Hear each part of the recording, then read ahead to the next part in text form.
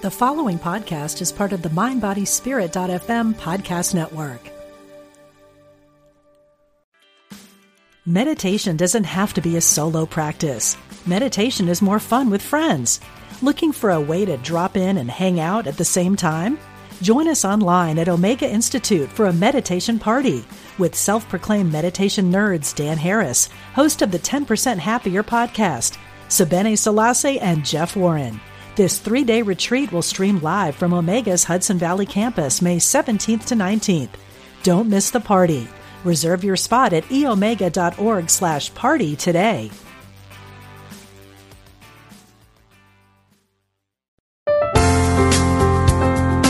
Exploring our oneness with Spirit and each other. Unity Online Radio.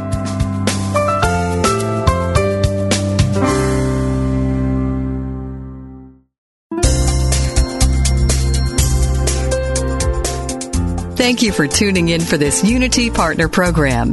Unity Online Radio partners with spiritual leaders from organizations whose mission and messages complement Unity's.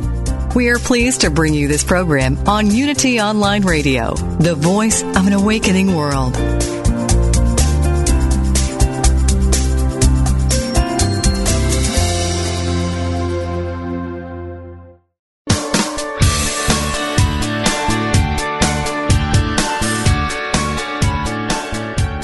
Welcome to Main Street Vegan with host Victoria Moran.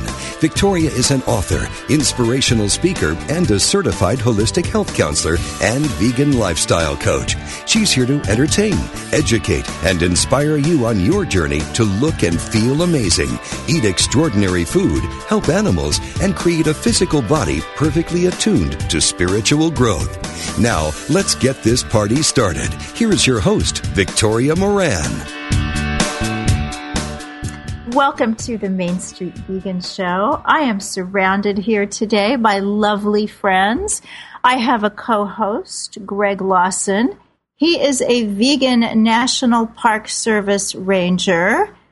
Does that mean you are the vegan National Park Service? No, actually, I know of several. Oh, that's exciting. Yeah. That's exciting. I think they're more populous in the Park Service than in the real world. Oh, that's good to know. Well, Greg is Vice President of the Vegetarian Society of El Paso, Texas, and for the last 12 years, he has hosted a vegan-oriented radio program at Animal Concerns of Texas on National Public Radio for the Southwest. And as of about 2 hours ago, Greg joined 13 other splendid human beings to become certified vegan lifestyle coaches and educators through Main Street Vegan Academy. We just had our graduation. We had our fabulous luncheon at the Seasoned Vegan in Harlem, wonderful vegan new soul food restaurant that I've talked about before. And something sad and kind of poignant happened because at the Seasoned Vegan, the tip jars up by the cash register have quotations that the staff picked as inspiring to them. All three were from Maya Angelou, and the one that I remember was "Nothing will work if you don't." Right. Which is a wonderful, wonderful thought for vegans and activists and people who care. And we just got the message that Maya Angelou made her transition today and has gone on to make poetry in a bigger expression of life. So we send blessings to Ms. Angelou and everybody who loved her, and that's practically everybody on earth. Are you a poet fan? I have read poetry before, sure. Yeah. I wouldn't say I'm a fan. Yeah. You know, one day I was looking at a site, and it had pictures of lots of people who do what I do. They write books and self-help and spirituality and this and that. And they go on TV and they try to have more people know who they are. And I was saying, this one looks really good. And this one looks like she had her cheeks done. And this one looks like she had her nose done. And this one looks like she had her eyes done. And my husband came and looked at all those pictures on the screen. And he pointed to the picture of Maya Angelou and said, "Oh, what do you think she's had done?" What? Well, it was the idea of who do you admire the most on this whole page? the person who doesn't care so much about the outer envelope. And as we see, the outer envelope goes on, and what we do and the difference we make stays with us. They say that beauty is only skin deep, but I don't think so. I think the first quality of beauty for me is compassion for all beings, veganism. That's beauty. And that shows. I mean, that really shows. You can always tell when you meet somebody who has a heightened sense of concern for others. It comes through the eyes. I mean, I'm looking at it in you right now. There's that glorious sparkle. And sometimes people say, oh, it's because you drink a lot of juice. Well, that probably helps too. It's because I'm on the verge of crying a lot too. Oh, yeah, that'll give you a little bit of light in the eyes. So Greg Lawson, what caused you to leave Texas and spend a week in New York City and come to Main Street Vegan Academy? Well, I planned to graduate, to retire from the Park Service, hopefully within a year or so. And I figured being a certified vegan lifestyle coach would be a nice way to fill my time in retirement and to supplement my pension. That'd be great. Plus, you had to come to this class because you were our only Texan. And I know you are the Veggie Texan. Right. But there are lots and lots of Veggie Texans. I just feel like since doing the academy, I see we get people from Texas and we get people from Ontario. Texas is much more vegan friendly than you would think. There are about 3 that I know of vegan radio shows that originate in Texas. Really? Yeah. On the air type radio shows. So who knows how many podcasts? How did you approach PBS to get your show on 12 years ago? NPR. NPR, sorry. That's all right. No, Steve Best, who you might have heard of, he's a philosopher at the University of Texas, came to me and said, Greg, I've got an idea. Let's do a radio show. So he went to the PBS station, and they knew him as being rather radical. And he said, oh, but Greg Lawson will be my co-host. And they knew me, and they knew that I would be a moderate influence on the show. So they gave us a trial. And so for our first show, we had a medical doctor who was local and a vegan. And it was very tame. And so the station said, oh, that's a good show. Yeah, let's go with it. Our second show, we had Wayne Pacelli, and we got much more radical, and we talked about cockfighting in New Mexico. And from then on, they had a disclaimer right before our show saying that the views and opinions expressed were those of the participants and not of the station. We were so proud. That is something to be proud of. Well, we've had a lot of media people pass through the academy this week. We had Jasmine Singer and Marianne Sullivan, and their podcast does so well. And our Hen House TV show is really doing well. My daughter was on last week, along with Fran Costigan, the pastry chef. So we're always very, very proud of the babies who go out there and do amazing things in the world. So tell me, Greg, in your Park Service Ranger persona, do people get it? Are people making the connections? People who care about the environment, who care about wildlife, what do they think about what motivates us? Well, there are more vegetarians and vegans in the Park Service, percentage-wise, I think, than out in the rest of the world. But I wish there were more. And so many of them want to be environmentalists. They recycle their plastics and they turn off the lights in their office when they go to the bathroom and this and that. And they just don't get it about meat. So, we've got more to do. Well, I'm looking around. We have a lot of lights on, but I always think that as a vegan living in New York City with no car, my carbon footprint is probably a size 2, although I know that we can always do better. And one of the ways that we are going to learn how to do better and better and better today is when we bring on our next guest, your good friend, new Main Street Vegan Academy lecturer, Robert Cohen, the Not Milk Man. I love how he says, you've heard of Got Milk? Well, I'm not milk. Uh-huh. That's very good. So if you would like to join this conversation about dairy products and health and the vegan message, you can call us at 888-558-3283. 816-444-6489. Or if you are outside the U.S. of A., you can call 816-347-5519 and join us right here on Main Street Vegan. We will be back after these messages.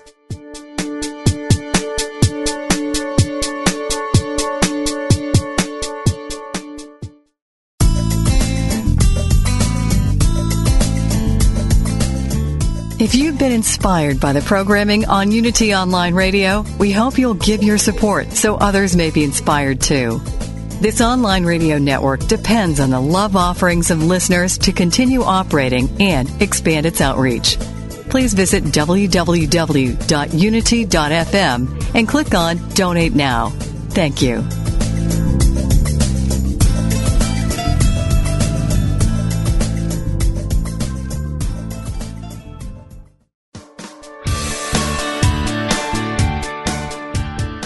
What if you could experience vibrant health, help heal the planet, and be a great friend to God's animal kingdom through simple choices you make at breakfast, lunch, and dinner?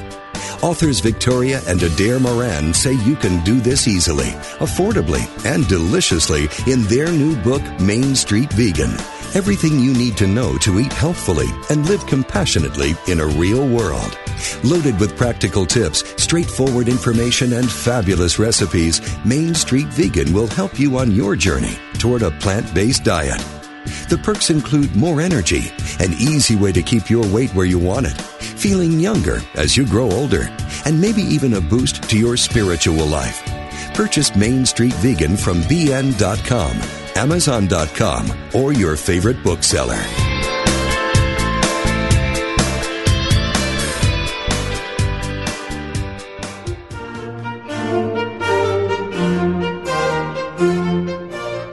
Oprah Winfrey says that Eric Butterworth's book, Discover the Power Within You, changed her perspective on life and religion.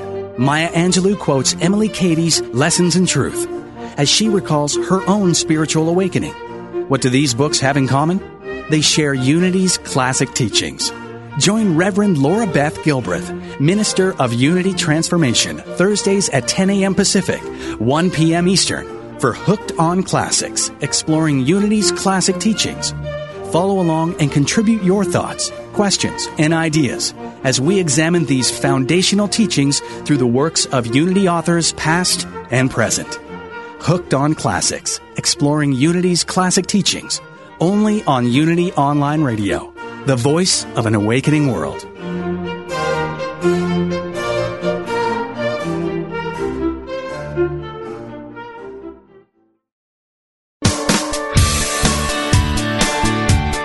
You're listening to Main Street Vegan with Victoria Moran. If you have questions or comments about today's topic or any other area of interest, we invite you to follow Victoria_Moran on Twitter or email her at mainstreetvegan@unityonlineradio.org. Now, back to Main Street Vegan.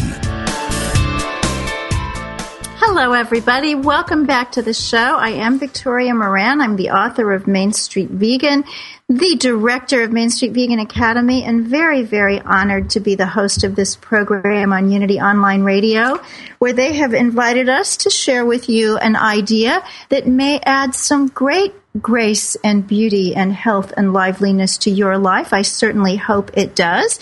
My co-host today is Gregory Lawson, Vegan Natural Park Service Ranger and Natural Park Ranger. Did I say that? He's a natural Park Service Ranger. Yes, that means he discards the uniform and goes in the buff often through the park. Okay, no, I didn't say that on a church station. And our guest is Robert Cohen, the Not Milk Man. As far as the dairy industry is concerned, Robert Cohen is the most disliked man in America. His website is notmilk.com, and he has been writing a free daily column for nearly 20 years on a variety of vegan and animal rights topics. But milk is the big deal for the not milk man. He has come through all sorts of professions and past associations, including working in animal laboratories, I believe even owning animal laboratories, and he has some strong opinions on why that is not the way to go. His books include Milk A to Z, Milk the Deadly Poison, God's Nutritionist, and Food for Thought. Welcome, Robert Cohen. Thank you, Victoria. Nice to be here. I want to say hello to my friend Greg. And I want to tell you that I also know two Natural Park Service rangers. The names are Yogi and Boo Boo. Uh-huh. And I actually was hired once to lecture to the government firefighting service. These men who go and women who go in and fight forest fires. They needed me because they had a few hundred firefighters who were not only requesting but demanding vegan meals. That was about 8 years ago. Mm-hmm. So the movement is growing. It's getting bigger and bigger. I'd like to add, too, that 16 years ago, as I was going vegan, Robert Cohen was one of the first guest speakers at the Vegetarian Society of El Paso that I ever heard, long before I got involved with them. And he was part of the reason I went vegan.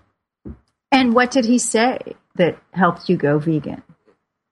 No. I can tell you what I said. Okay. This has to be from 16 years ago, 16 not, years not ago, 17 yes, or 15. I gave the Vegetarian Society of El Paso a mantra. Instead of Om, I gave you pus with hormones and glue to repeat over and over again, pus with hormones and glue, because that's milk.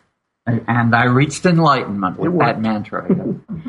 And a lot of people would say, these fellows are crazy. I mean, milk really does have a sacred status in our culture. The babies need it. The little children need it. The old people need it because, they need extra calcium. They do. And you come up with all this stuff about pus and glue. Well, in all fairness, Victoria, it's not all bad. Okay? If you drink milk, you get a milk mustache, you look beautiful.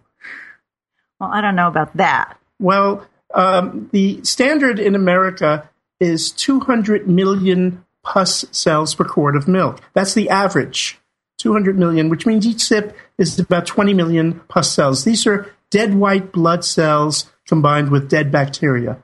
That's what milk is. A cow filters through her udder every single day 10,000 liters of blood. So you're drinking white blood. Well, isn't that kind of like a vaccine? And it's delicious, too, especially if you put some sugar in and freeze it and put a cherry on top with a little bit of whipped pus. So what started your interest? Remember that we're church station. My interest began with the greatest controversy in the Food and Drug Administration, the approval process for Monsanto's genetically engineered bovine growth hormone. And as the father of 3 daughters, I first wanted them to have healthy milk, not the genetically engineered milk. And a year down the road, it hit me, it's milk, stupid. It's milk that has naturally lots of estrogen, progesterone, prolactin, melatonin, oxytocin. They're drinking lots of female hormones. I want them to get them naturally when they mature, not from cows. Do you know the average American woman after menopause is eating horse urine in the form of a pill called Premarin, which stands for pregnant mare urine? They have horses in captivity, wearing enormous diapers. And guess what? This estrogen from mammals works on our bodies. You drink it in cow's milk, you take in their estrogen. Well, I see why you stopped dairy 16 years ago. Yeah. So you stated today when you were lecturing for our class that these people who are going out into the world to work as vegan lifestyle coaches need to be encouraging their clients to get off milk first. Even if they're not ready to be vegetarian, not ready to be vegan, get rid of the dairy. Why is that? Victoria, I'm Jewish. I want to tell you a word. It's called mitzvah. And when a boy is 13 or a girl, you have a bar mitzvah, which literally translates as son or daughter of commandment. We are commanded to do good deeds. And in order to really feel the great difference in your body, milk represents 40% of what the average American eats. That's 29.2 ounces a day per person, which is 666 pounds. I love that number. That really works for me. But it's a sign of something evil. It overwhelms the human body. We're eating milk protein that causes histamine production in our bodies. 12 hours after consumption, you produce mucus and a lot of it, which fills all of your internal organs. You have an internal fog, which 3 to 4 days after giving it up completely, you have clarity. Everything, it's like a fog lifts. You know, whenever, I know this happens with both of you too, whenever somebody else discovers that you're vegan, they might say, oh, well, I've stopped eating red meat. And that just saddens me because the list is not red meat worse than chicken, then fish. It's actually the opposite in my mind. Dairy is probably first. Dairy is overwhelming. And if you give up dairy first and work with a lifestyle coach, like one of the many people that Victoria is teaching, you will come back a week later and go, I cannot believe it. What's next? Right. Dairy should come first. Well, I noticed that. I mean, I went vegetarian at 19 and vegan I had just turned 33. And that was when I noticed the difference. I didn't notice anything when I went vegetarian. But 1 year after going vegan, I realized I had not had a sinus infection for 12 months. That had never happened before. Well, as we get through allergy season, the initial allergy season, so many people have the sniffles and the sneezes and can't sleep. And if they only experience 3 to 4 days dairy-free, the allergies go away. Milk and dairy is what puts it over the intolerable line. My sister and I are both vegan. And, of course, when we were young, we ate milk products just like every other youngster. She had asthma. I had ear infections. I know they're both related to dairy. But if it hadn't been for the ear infections, I might have never become a sound technician for the National Park Service. That's funny, but Dr. Frank Oskey, who is chief of pediatrics at Johns Hopkins, Dr. Spock, not the guy in the Starship Enterprise, that was Mr. Spock. Dr. Spock wrote about it in his book on childcare, which he sold 55 million copies of, advising no parent to ever give their child cow's milk. Ear infection is the number one reaction. Although that came later. That was when he revised the book after he'd already sold many millions of copies over decades. But he was introduced to veganism via macrobiotics for his own health very late in life, and he lived well into his 90s. So the baby doctor came through for the geriatrics too. He did. And again, better late than never, just like many, many people like Dr. Albert Schweitzer. In the last week of his life, he saw a hippopotamus in a stream and decided at that moment, he wrote a letter to his daughter, which you can find over the internet. He decided that's the moment he became vegan. Well, he actually had tried to be vegan before that, and there is a letter that he wrote to Jay Dinshaw, co-founder of the American Vegan Society, that said, I abstain whenever I can. But I guess in the African bush in the 1940s, that was Can I tell you who never successfully became vegan? And in his autobiography, he admitted that his greatest failing in life was his inability to give up eating goat cheese. His name was Gandhi. Yeah. Oh. Yeah, and goat milk. I know his doctors had prescribed the goat milk, and he took the goat around with him so that she was not going to be slaughtered, as most dairy animals are in the end. But he still said before his assassination, that was his last failing. meal: goat milk and goat cheese and mandarin oranges. Right. Well, today we have tree-lined cheese and almond milk and all sorts of wonderful things. Now, you had some association before she passed away with FloJo, great runner. Why did she die? FloJo did a dairy industry milk mustache ad, and she lived by the sword and died by the sword. She betrayed the children of Harlem, who look up to athletes who do milk mustache ads and copy what they do. Her last meal was at 3 o'clock in the afternoon, and she died at 5 o'clock in the morning. She had finger marks on her throat. They had a grand jury hearing ready to charge her husband, Al Joyner, with murder because of those petechial marks on her throat. The coroner's report, and I spoke with the man doing the autopsy, and it revealed that every internal organ was completely congested with mucus and slime. He squeezed the kidneys, and out came this mucus. In her stomach was the size of a brick, 250 cubic centimeters of undigested mozzarella cheese. We are of the season now, hockey. You ever eat a pizza and you look in the box, there's mozzarella cheese left over an hour later? It's a hockey puck? That's what you're putting into your stomach. You can't digest it easily.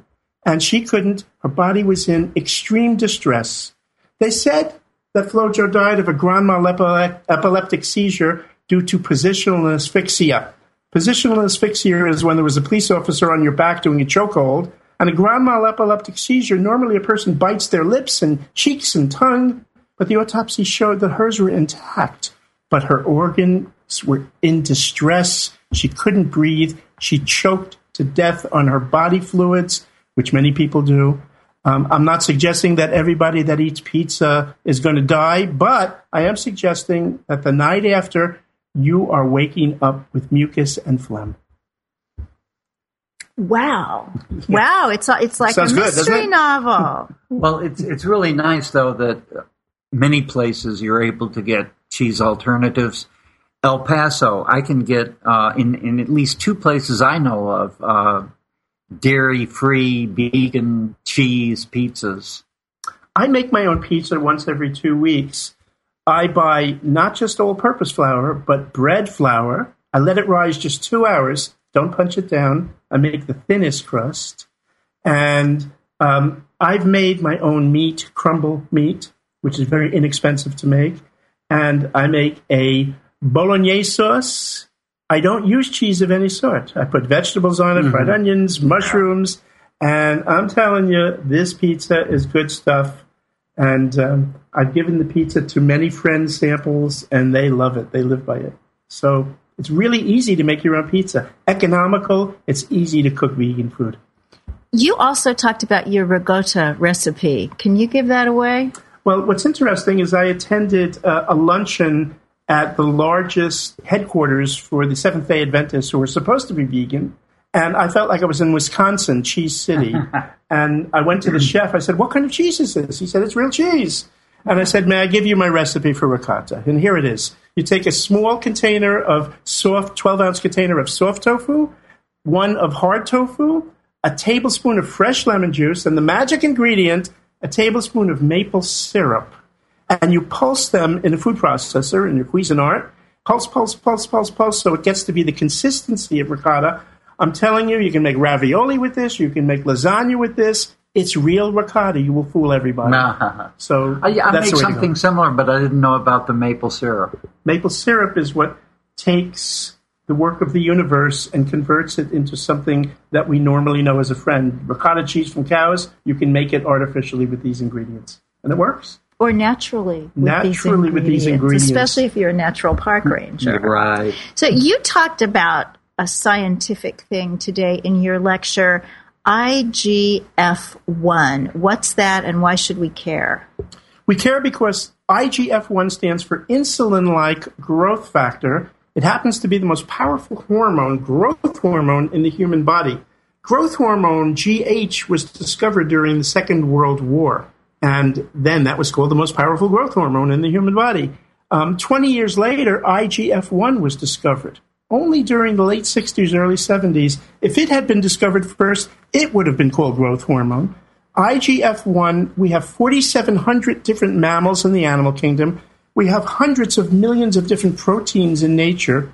There is only one hormone in the entire animal kingdom that is an identical match between 2 species. It's like a perfect fit for a key, like the best key, the Medco key. They may look alike, but only the perfect one fits the lock. This fits the lock. It's identical in the cow body. It's identical in the human body, the only hormone in nature. And when we look at cancer, it's been identified as the key factor in the growth of every single human cancer. In my book, Milk A to Z, if you look at the letter B for breast cancer, you'll see about a dozen references, real science, in which IGF-1 has been called the key factor. And this may not be proof, maybe it's just a big coincidence, but the countries with the highest rate of breast cancer and prostate cancer happen to be Denmark, Norway, Holland, and Sweden. They're the nations eating the most cheese, drinking the most milk. They also, by the way, are the nations with the highest rates of osteoporosis, because the dairy industries lie that milk prevents bone disease. It's just the opposite. They also are the nations with the highest rates of heart disease, ulcerative colitis, irritable bowel syndrome, Crohn's disease, multiple sclerosis. It's milk. Got milk? Got sick. Whoa. No wonder the dairy industry is not crazy about you. Understatement, yes. So I love your book because it looks like a children's book. And that's good because we were all taught about milk as children, and we need to learn the truth about milk as soon as we can. So it's set up like an alphabet book. So you've got A is for allergies. You talked about that. B is for breast cancer. Now, that is a way big deal, very much on the minds of most women. Is there a dairy connection? It's IGF-1 in milk. That's what it's about. Milk is marketed to women. As a matter of fact, I was speaking with somebody today about the World Cup soccer. 4 years ago, the 8 teams that were in the finals included Paraguay and Uruguay. Now, these are 2 countries in South America next to each other. They do the same things virtually. Uruguay has a very advanced dairy industry. The average person eats 400 pounds per year of dairy. Paraguay, the average person eats 4 pounds a year. Yet Uruguay is on the top 5 in both breast cancer death and prostate cancer death in the world. Paraguay is in the top 100. They don't eat dairy. And that's where the connection is. You've got milk. You've got this powerful growth hormone that athletes are suspended for using, like Lance Armstrong on the bicycle, like Jason Giambi of the New York Yankees. And pro athletes, if they take this, it's prohibited for a good reason. It's a powerful growth hormone. It's a performance-enhancing drug. If you're an athlete and work out in the gym 4 hours a day, you're going to grow big muscles. And if you're a child living in the city, sitting on the couch playing games and watching television, you're going to get big and roly-poly like children are today. As I understand it, consumption of dairy products in our country also leads to pre-early maturity in men and women at a young age. Well, as I told you, I write a column every day, and coincidentally, my column tomorrow is about that very subject. Yeah. It's about an experiment that was done in Japan. Because after World War II, dairy industry established itself in Japan. There was never dairy consumption before that. And in a 25-year period, according to a publication in the journal Preventive Medicine by Kasagawa, they went to 20,000 people in 6,000 homes, asked, what are you eating? What diseases do you get? What's your height? What's your weight? During that 25-year period, after they started eating dairy, the average Japanese girl, she grew 4.5 inches, she gained 19 pounds, and the age of her menses, of her sexual maturity, went from 15.2 years down to 12.2 years. And the dairy industry wrote about this and took credit. And unbelievably, they called and Hoard's Dairymen the evolving children who are growing big, sprouting nippers, an editorial, which I really held them accountable for. And I'll write about that in tomorrow's column. So go to notmilk.com and get my free newsletter, and you'll get that column tomorrow. Well, that's a lot. And I'm going to do the devil's advocate thing because a lot of people are in the gym wanting to get big. So if they don't use dairy, are they going to be 98-pound weaklings? Well, let's put it this way. There are many dimensions of big. There are dimensions that turn you into a pear or an apple, and there are dimensions that make you grow taller. And when you look at a woman growing 4.5 inches, just like any architect who designs a building and has an architectural plan, when you stretch the contours of the building, you compromise the integrity of that building. When you stretch the contours of the human body that cannot support the weight, you're making the bones bigger and more brittle. And you're creating a scenario for bone disease in the future. And that's what's happening to these children. Girls who mature earlier, unfortunately, also get increased rates of ovarian, uterine, and breast cancer. So this is not a good thing to grow bigger in the gym. Yeah, it may be nice for a weightlifter to take drugs and to be able to perform for a year lifting weights, but long term, it's not a very healthy thing for the body. Well, I think that's why a lot of our vegan bodybuilders do bodybuilding for 7 or 8 years, and then they move on to some other kind of sport. I just think it's cool that they can do it, because the more of us that can do things, the more the world... There's a champion vegan bodybuilder, Robert Cheek. Oh, lots of them. He's been on the show. Okay. And then we just had a fellow today who's in the ice hockey world. I just think we need to look at every sport and see, are we missing a vegan? If so, then let us all learn to throw a javelin. Let me tell you the unsuccessful story of one of my favorite vegan athletes, Dave Scott, who won the Ironman triathlon in Hawaii 5 years by being a vegan. That's cool. There are lots of stories like that. I think Carl Lewis said he never ran better than after he went on a vegan diet. And Martina Navratilova. Yeah, eating all those bananas. Okay, well, we need to take a break so we can do some jumping jacks, and then we'll be back with more Main Street Vegan right here on Unity Online Radio, the voice of an awakening world.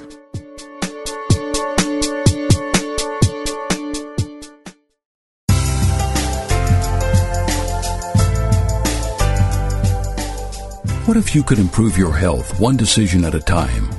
Take that first step and join us each Tuesday at 9 a.m. Central and learn from experts in integrative medicine. Awaken to Your Best Health is committed to supporting your personal health through cutting-edge research, education, and practical tips that you can put into place immediately. Make that decision for yourself by saying yes to health.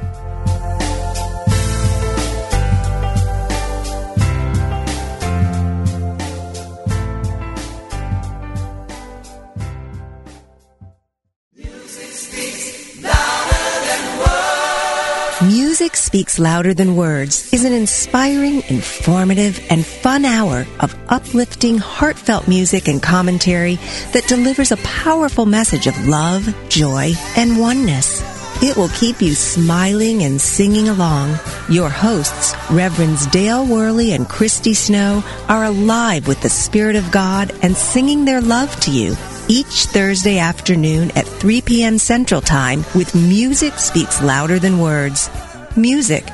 It's the only thing that the whole world listens to. Music speaks louder than words when you sing.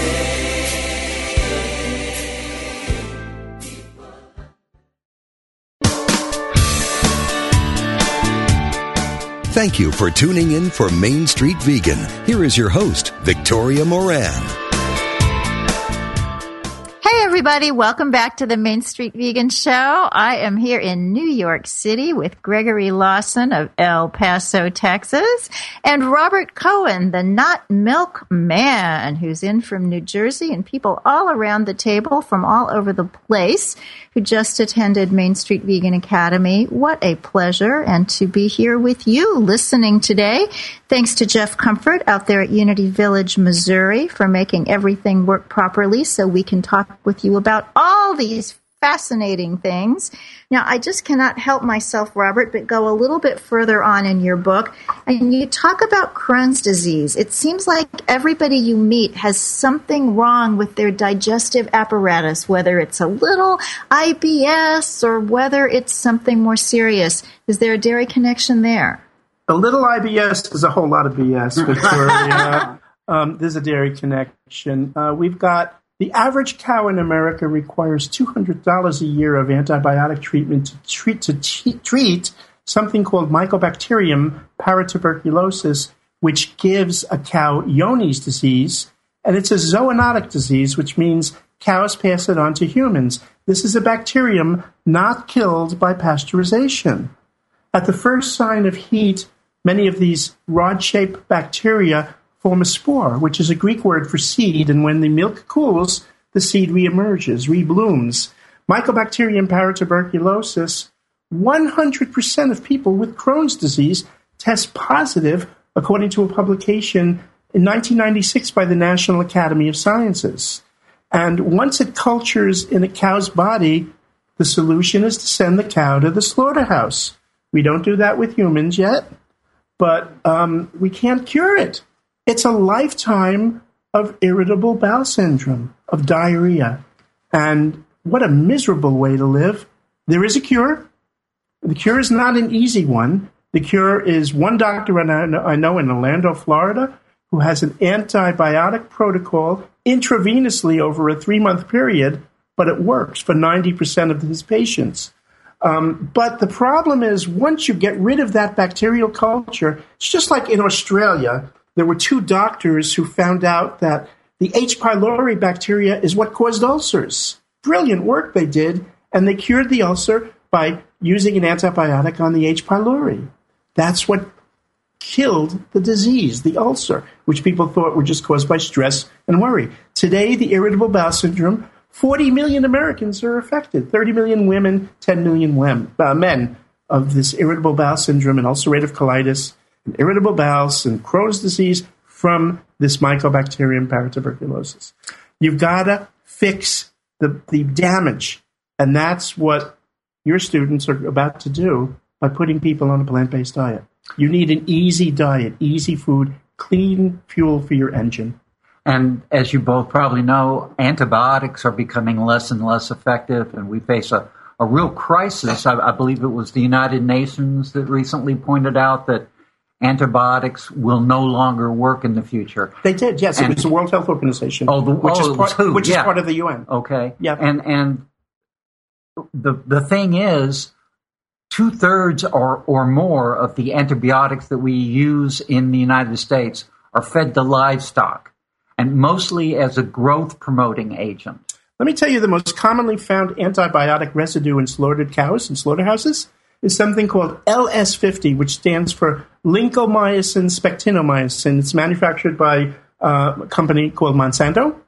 And lincomycin spectinomycin used to be used to treat gonorrhea. It's no longer effective. Right. Now, let me tell you something about this LS50 that is the most commonly found antibiotic. It's illegal to give it to lactating dairy cows. It's illegal to give it to cows, yet it's the most commonly one found. So somebody's not doing their job at USDA and at FDA. Well, those two organizations are in the pocket of industry. It's worse than that. Let me tell you why it happened. In 1994, Monsanto's top scientist, Dr. Margaret Miller, went to work at the Food and Drug Administration. She was given the power to arbitrarily, without any testing, change America's antibiotic protocol in milk. It used to be 1 part of antibiotic per 100 million in milk. She changed it by increasing it by 100 times to 1 part per million. So now the FDA says, well, the levels of antibiotics we find are well within the limits, without telling us that they changed the limit. This is something I found after an enormous amount of research. Wow.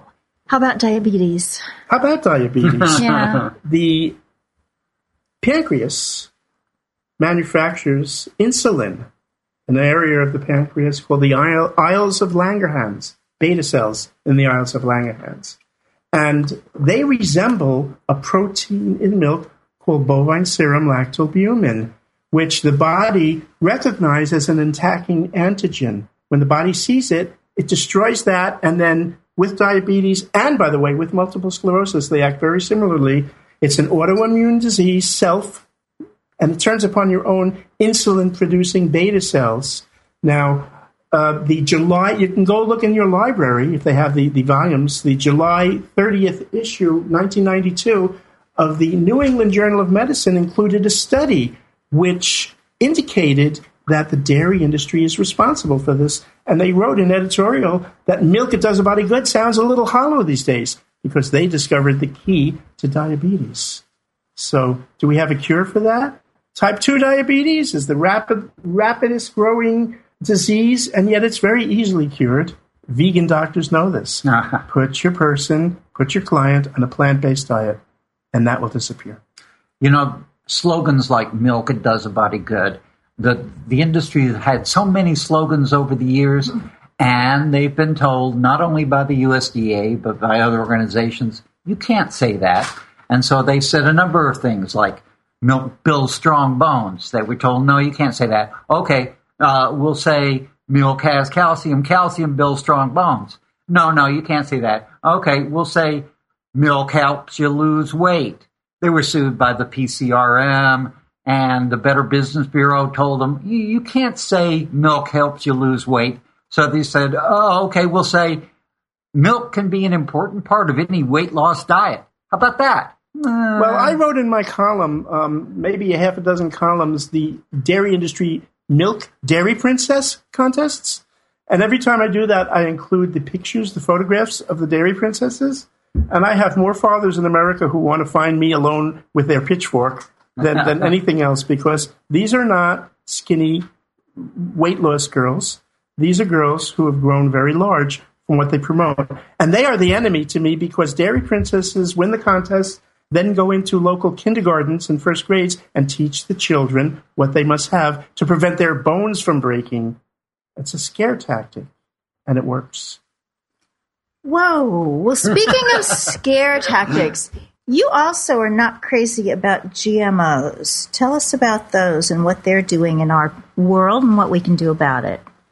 My first book was Milk the Deadly Poison. Great book.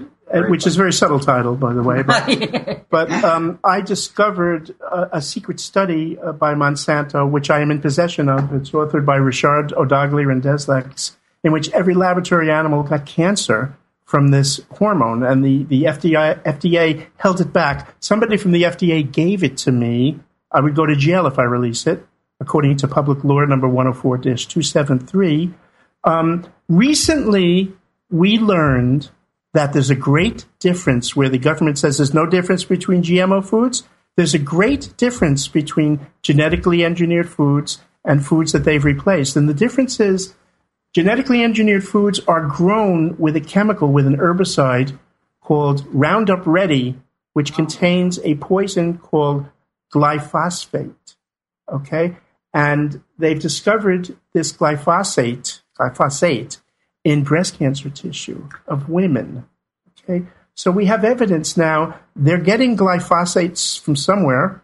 They're not getting them in Europe because it's illegal in Europe. They're getting them in the United States. It's dangerous. It's causing deaths. It's causing pain and suffering. And GMOs are, nature finds a way to find a difference. And nature finds a way to create its last laugh. And unfortunately, it's not a happy last laugh. I grit my teeth whenever I see a run for breast cancer sponsored by a yogurt company and pink ribbons. It's just too ironic. The Susan Komen organization, the Avon organization, have nearly together over $1 billion in escrow that they're not spending for money that they've created. Breast cancer has turned out to be a very good business for them. And yes, the people who are participating have to raise a minimum of a few $100s apiece. They're rewarded after the race by cups of yogurt. And there's some great irony in that. And when we look at the yogurts they're giving out today, America is undergoing a classic Greek yogurt revival. No fat. They take out the fat. But the problem is not the fat. The problem is the protein. Right. IGF-1, this hormone that accelerates breast cancer growth, is the problem. The New York Times published an autopsy study November 8th, 1994. You can look this one up. Written by Gina Colada. It's on page C1. And in this autopsy study, they found 3,000 women who were killed accidentally, basically car accidents. And they did the histology. They looked at their cells. And they found that between the ages of 40 and 50, even though 1% of women in that age group are clinically diagnosed with breast cancer, 39.6% had it.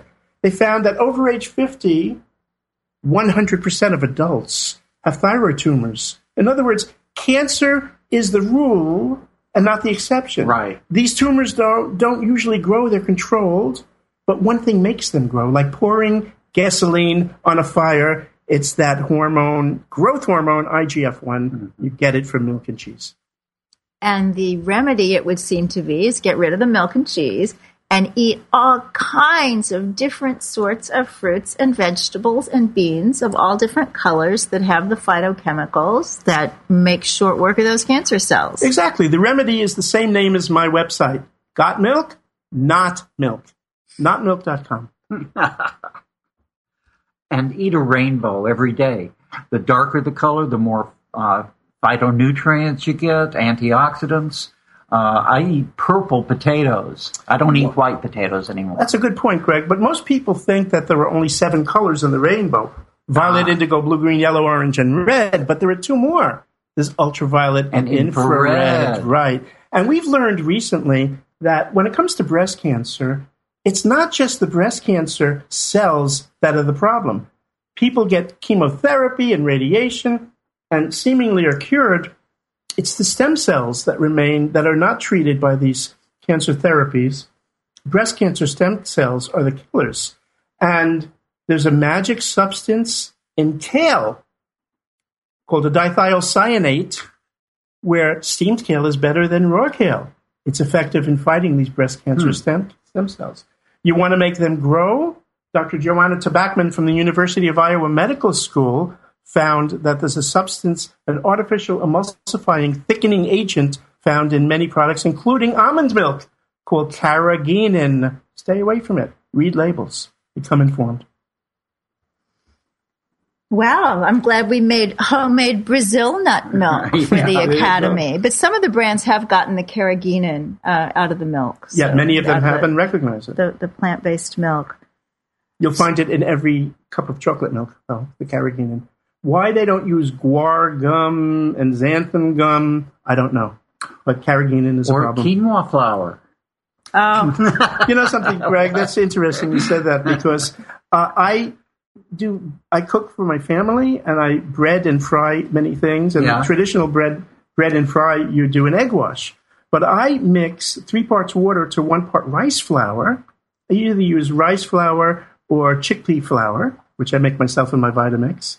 And it's remarkable. You wouldn't tell the difference. You don't need eggs ever. You know what makes a good egg substitute for an egg wash is pulverized chia seeds. Put those in a blender. Oh, chia seeds are wonderful. Yeah, and they've got omega-3. There was a book written by Christopher McDougall called Born to Run, and it describes the Tarahumara Indians living in Copper Canyon in Mexico, how these 50, 60, 70-year-olds run and compete in 100-mile races, and they attribute their ability to do that to chia seeds. And many vegan athletes today, it's become very big. You go to a convention of triathletes, and you'll find chia seeds as one of the best-selling products. They know, these athletes know, it's a great product to put into your smoothie. And we thought it was only good for chia pets. There you go. What did we know? We just have a few minutes left, but Robert, I know that you were in the animal testing business, and it is a big business in this country, but today you see that differently. Tell us about that. I used to do research. I used to run a lab. I've operated on many, many laboratory animals. I've operated on animals when there were animal rights demonstrations outside, wondering what their motives were. I was one of them. We've since learned that half of the cancers rats get, mice do not get. Half of the cancers mice get, rats do not get. Rats do not even have gallbladders. How you can ethically do a nutritional study on a rat when they have different digestive enzymes makes no sense. But we approve drugs based on rat research, and yet they come back to haunt us. Things like thalidomide, diethylstilbestrol. It's really a crapshoot as to whether a drug will be approved by a rat study and whether it will work. And unfortunately, for many of these drugs, it's 5 or 10 years down the line do we learn the contraindications of the adverse effects. So not to mention the animal pain. Right. It hurts to do surgery. Yeah, I think about that wonderful Ruby Roth book for children, and she got all kinds of press, and she was just skewered. She would show her sweet little book, and the part that they really got on her about were those pictures of the animals in laboratories. And you would think they were incredibly graphic pictures. They were just animals in cages with Band-Aids. The drawings are so creatively whimsical. They're beautiful. Yeah, they're great books for children. And for adults. I love her books. Well, and I love your book, and it looks like it could be for children, but it's for everybody.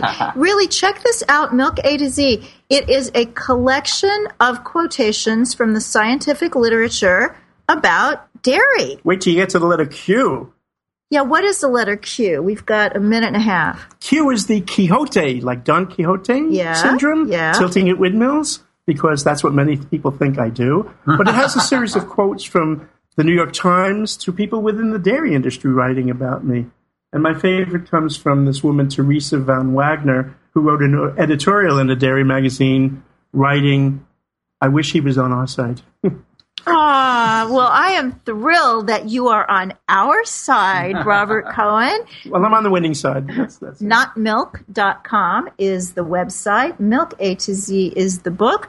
And Gregory Lawson's radio show, Apt Animal Concerns of Texas. Where can we find that if we're not in Texas? You can go to ktep.org and click on the listen button. You'll come to the archives of ACT Radio. And Victoria Morand is in my archives, and she will always be in my heart. It means a lot to be in somebody's archives. Well, it does when it's yours. Thank you both so much for all that you're doing for human health, for the animals, and for the planet. Thanks to everybody who's listening today. And join us again in the archives and in person here on Unity Online Radio for Main Street Vegan. Until we are together again, God bless you and eat your veggies. Thank you for listening to Main Street Vegan. Join us every Wednesday at 2 p.m. Central Time as Victoria Moran entertains, educates, and inspires you on your vegan journey. This program is sponsored by Main Street Vegan. To learn more about Victoria or to explore training with Main Street Vegan Academy as a vegan lifestyle coach, go to www.mainstreetvegan.net. That's www.mainstreetvegan.net.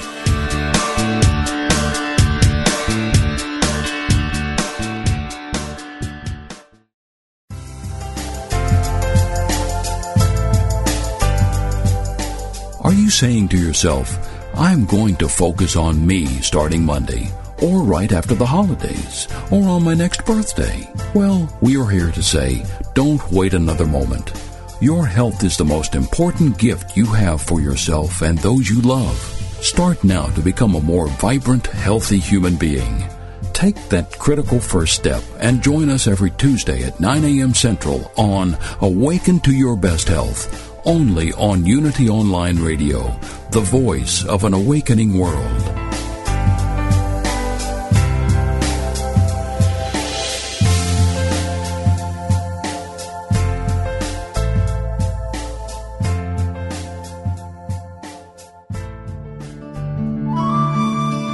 Inspiration only takes a moment. As Reverend Felicia Blanco Circe points out in her book, Do Greater Things, there is the potential for joy, wholeness, and expansiveness designed into every moment. And the miracle is when we recognize the constant presence of these qualities all around us. Once we see what is possible, our lives then begin to change. This meditative moment is brought to you by Unity.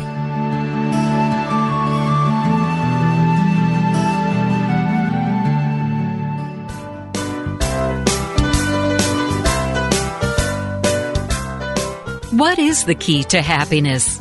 Would you like to find the fountain of youth? How about all the money and love that you could handle? Well, my friends, it is there for you. You just need to strip off the false beliefs that keep your divine inheritance from being attracted into your life. You need to be real. Be vulnerable. Be naked. What are you waiting for?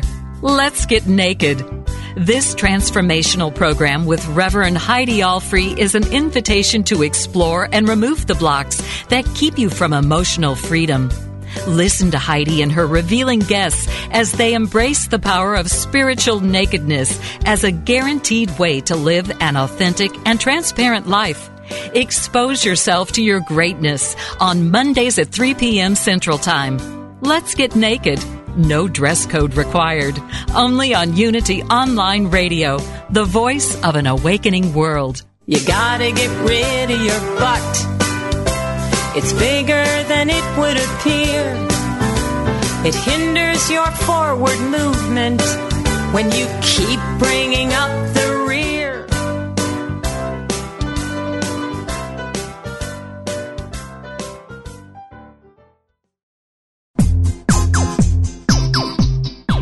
Ever notice how the funniest things happen when we stop taking ourselves too seriously and step out boldly? Listen to Funniest Thing with Daryl and Ed as these unlikely saints administer a refreshing dose of laughter and love that will inspire you to step out boldly and experience the funniest things.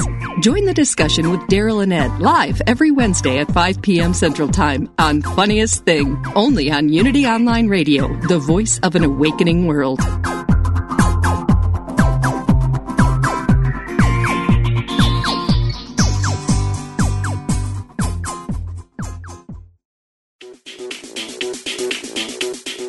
Pop culture is defined by the Oxford Dictionary as modern popular culture transmitted via mass media and aimed particularly at younger people.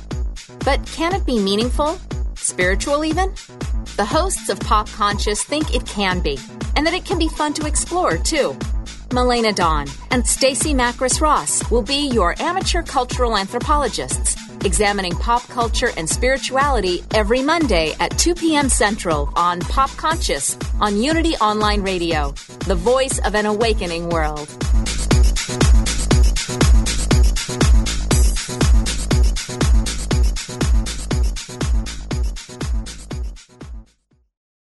Hi, I'm Jane Asher, and I believe, and from what I've been shown, that when our loved ones die, they don't really leave. They just slip into the next room. On my podcast, I explore the bigger picture surrounding life on Earth and what follows when we do die.